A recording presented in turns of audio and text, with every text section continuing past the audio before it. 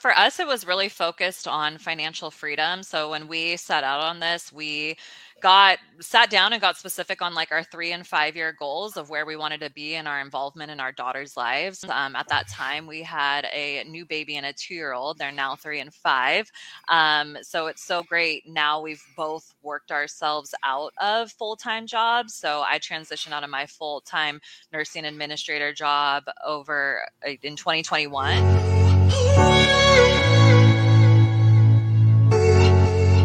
Appleman, founder and CEO of Appleman Properties.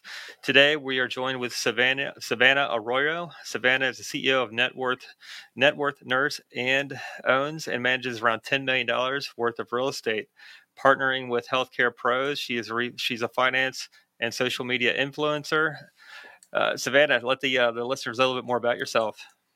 Hi, yeah, thanks for having me. I am a registered nurse. I really knew from a young age I wanted to go into nursing, so went right out of high school into college pursuing my nursing degree. Graduated 2013, worked in a few different specialties, went back to school and got my master's degree in nursing leadership and administration because I was in love with operations and had my eyes set on becoming a CNO of a hospital, a chief nursing officer, and started climbing the ladder within a large healthcare organization in Los Angeles.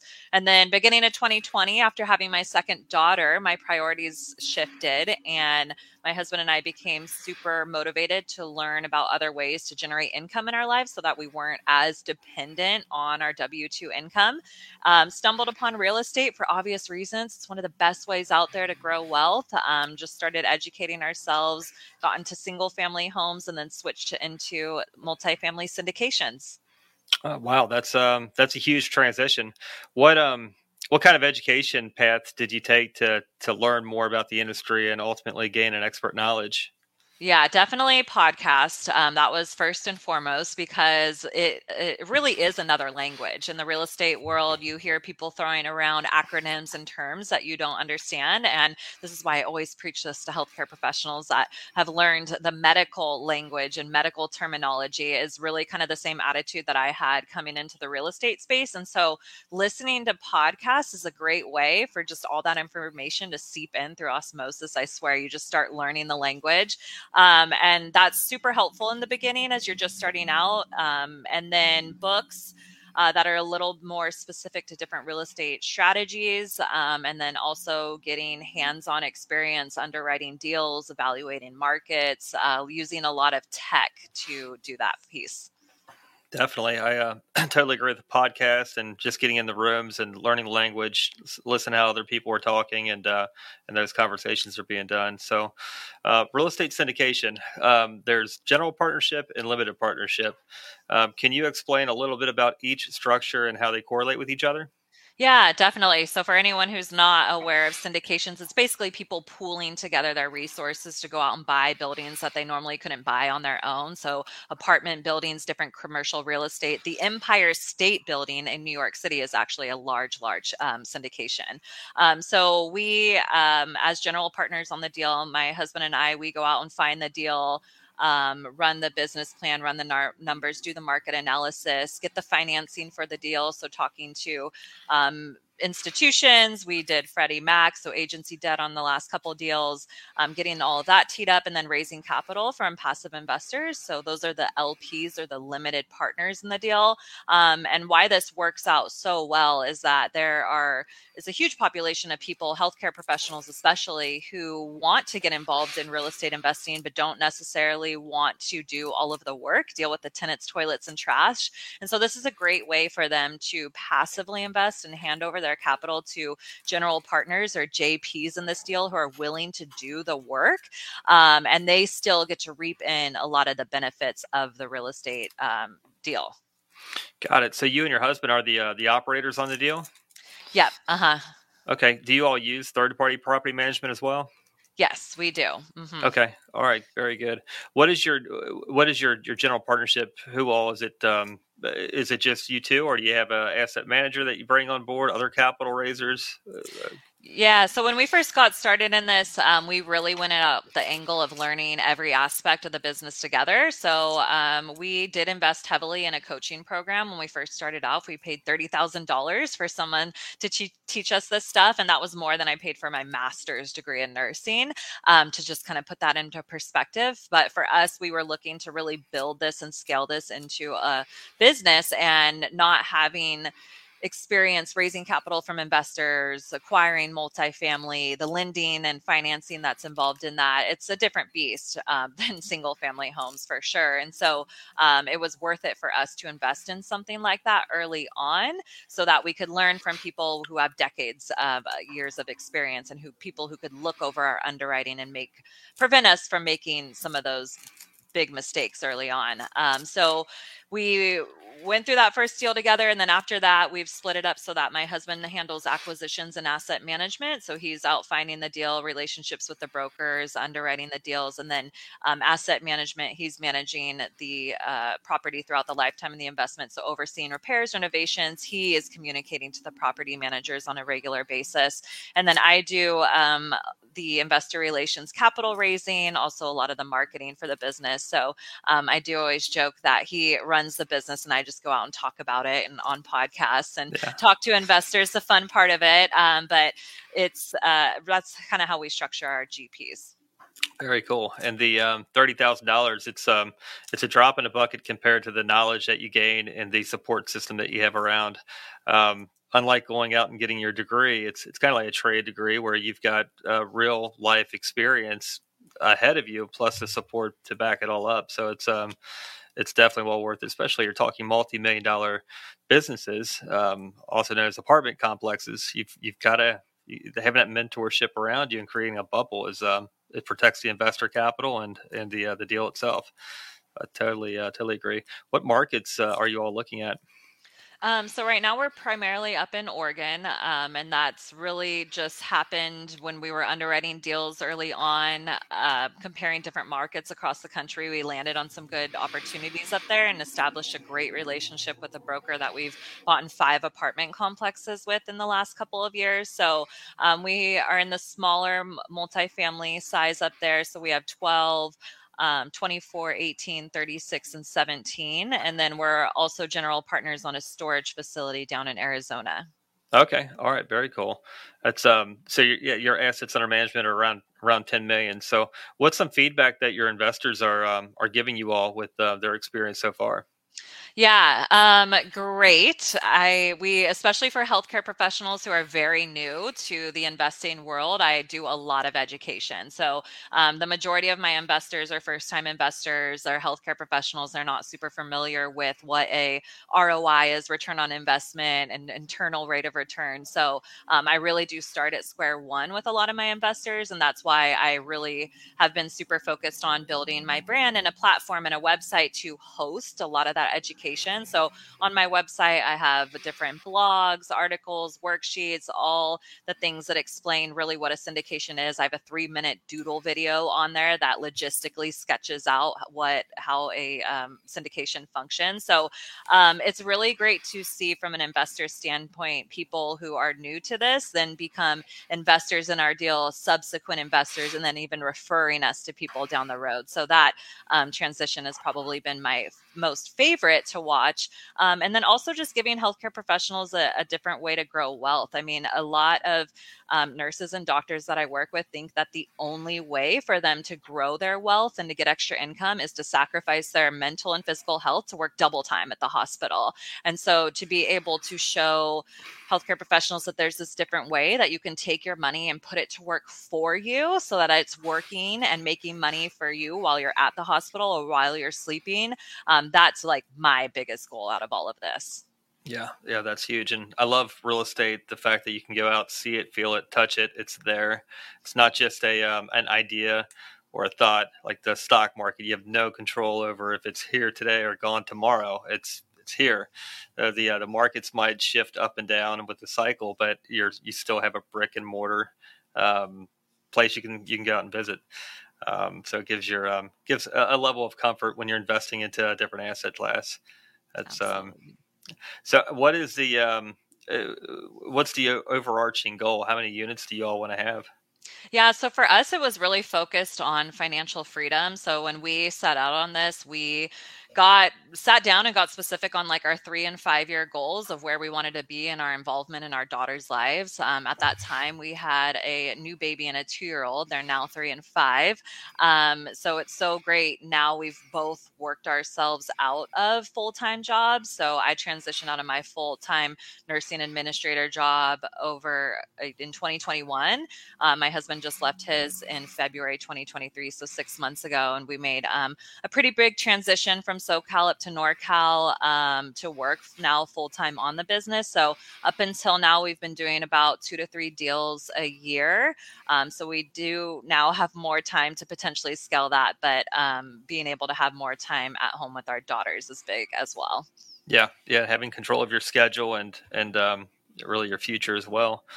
Mhm. Tell us a little bit about your all's first deal, how you found it, how you financed it, how just the entire process for anyone listening in. Yeah. So that first deal was a 12 unit up in Oregon. It was a $1 million property, very strong value add. So, where we target real estate deals is value add opportunities. So, usually properties, I mean, all over the country that are held in families for generations and decades, and they're just sitting on a back burner, kind of collecting dust. No one's in there pushing rents or taking care of the repairs and maintenance. And a lot of these owners get to a point where they just would rather sell them than to deal with the tenants that are in there paying below market rent and not have to deal with the repairs and renovations. And so that's where we see the opportunity. And we go in, find these deals, do the work, add the value, and force appreciation, which is why real estate is so powerful. And so what we're looking for up in Oregon is continues to be strong value add deals. So that first one, 12 units below 29% below market rents. And there was an opportunity to turn in an old storage unit into an extra unit. So anyone in real estate knows when you can add additional units to a multi OI, the net operating income and what you're able to generate moving forward with that. And so we were marketed with the deal that you could do this, and we hired an engineer, had them scope out the deal, drew plans, gave us a quote, and then we closed on the deal. And they went to the city to pull the permits, and they could not do it. So that was a big lesson learned in that first deal, for sure. But we were able to bounce back and take that repair renovation budget that we had allocated towards that to kind of re-up the storage facility units, and then we were able to rent those out to some of the tenants. So we did recoup our losses on that one. But that was, hard lesson learned in that first deal. Yeah, zoning, city zoning. There's a lot of you could have overlays within the permitted use itself, and those overlays that were granted years ago can totally mess up a new deal. It's just kind of the diligence is so tough. There's code analysts that actually come in and just make sure the project's feasible, because when you get into cities, there's just layers and layers of different elected officials that come in and just approve different things to make it work. So it's definitely an experience. What was one of the reasons why they couldn't approve the permit? Just it wasn't allocated for more than 12 units on that specific property. So Got it. yeah, it was a good thing in a sense of we learned from the beginning that and something happens no matter what deal you do. Something, there's always a curveball that you're thrown, and Yeah. so really forced us to come back, which is why I love working so much with my husband. Is we both have the same attitude of like when we're dealt with a problem, not like the blame game, dwelling on it. It's like what can we do to fix this? Like how Yeah. can we make it right? And for me as a newer operator, my biggest fear was always managing my investors' money and being in a position that risk. And to see even in this deal that something unplanned happened, we could see as operators. And I love this book. It's called Raising Private Capital by Matt Faircloth. And he shares a very similar story of being in a position where he was going to potentially lose investor capital, and him as a general partner could make it right. There's ways that you can change things to recoup. And so being able to see that was helpful. Yeah. Yeah. Without a doubt, it's your team around you definitely helps a ton. The And real estate's resilient. It is totally resilient. I mean, you can flex from one strategy to another and just bounce back very easily. So I totally agree with you as far as finding different plans that work out. And it's a higher and best use. What is the highest and best use of that property, and how you can utilize it and make returns. Yeah. Um, are you all going to be investing outside of the state? What are your plans for expansion on that front? Yeah, we've definitely looked at other markets in the South, also still on the West Coast. We're just over here and we can see what appreciation does. But yeah, we continue to create relationships and network with people who are doing deals in other markets because that's big when you're coming into a new market, having the resources, the team there, people, contractors, people you can trust and do business with. So Yeah. yeah, we're continuing to build teams out in other markets. Yeah, I think the biggest part is having a very, very strong and knowledgeable operator. One that's got the business acumen and the grit and the know how to pivot and make things happen no matter what.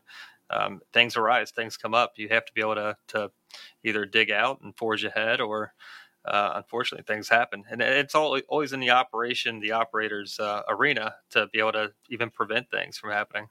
That's I Yes, I love that you said that. I was just at a conference and was asked, what are you seeing? How are you seeing people be most successful in the real estate space? And it was that answer of people who are creative, like people who can pivot. The more creativity you bring to real estate, whether it's deal sourcing, raising capital, what improvements you can bring to a real estate deal, the more creative you can be there, I think the more success you have. And that goes back to just being in business in general. Being an entrepreneur out there, you have to be able to do that in order to even stay ahead and be successful as an entrepreneur, and taking that the business, whether it's adding Amazon lockers as an amenity, or charging for valet trash removal. Just little caveats that may or may not be a part of the business plan, but maybe down the road it has to be. But being able to pivot and add things to spike the returns, it all goes in. Um, what would you recommend for somebody listening in, and they definitely want to get into real estate? They're listening to podcasts, listening to YouTube, and they're still trying to connect dots. How would you recommend them move forward to get into real estate? Yeah, so look at which strategy kind of appeals to what you're able to bring and what you're able to commit to. So there's a very big difference between an active role and a passive role in real estate. And a lot of the people that I get on the phone with, they're trying to determine whether they want to play a more active role and go out and find the deals and do the underwriting, get the financing, deal with the tenants, that piece, or if they want to take a more passive approach and invest in real estate through these syndications. So I think determining that piece is big early on. And then I look at different strategies, educate yourself. When I first got started in real estate investing, I wanted to do the BRRRR method across the country. I was in Los Angeles, California. I was literally underwriting deals in Atlanta, Georgia for a BRRRR, like a full renovation across the country. I had 2 kids under 2, and this was like my first real estate strategy that I was going to embark on. And I feel confident that I could have made it work, but I think it would have been a huge headache. I think I would have been stressed beyond belief. And so when it came down to actually submitting offers and is this really what we want to do, we ended up switching and getting long-term rentals. They were build to rent projects. We've since sold those, but it just goes to show that there's a lot of different strategies out there for different commitments, even personality types.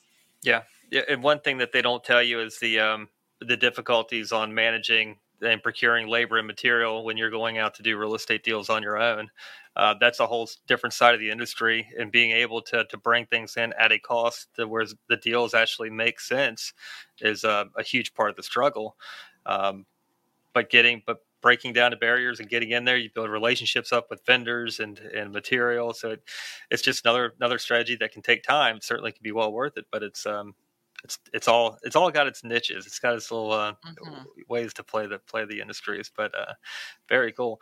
If somebody wants to get a hold of you, learn more about yourself and your all's company, how can they reach out? Yeah, Networth Nurse. I love connecting with real estate investors. So if you're even remotely interested in anything I've been saying, I would love to have a call.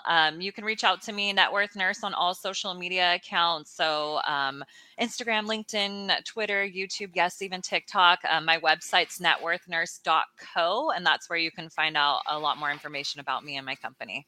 Very cool. Savannah, we definitely appreciate your time, appreciate your information, and definitely look forward to following you. Awesome. Thanks so much for having me. All right. Thanks. We'll talk soon. Bye.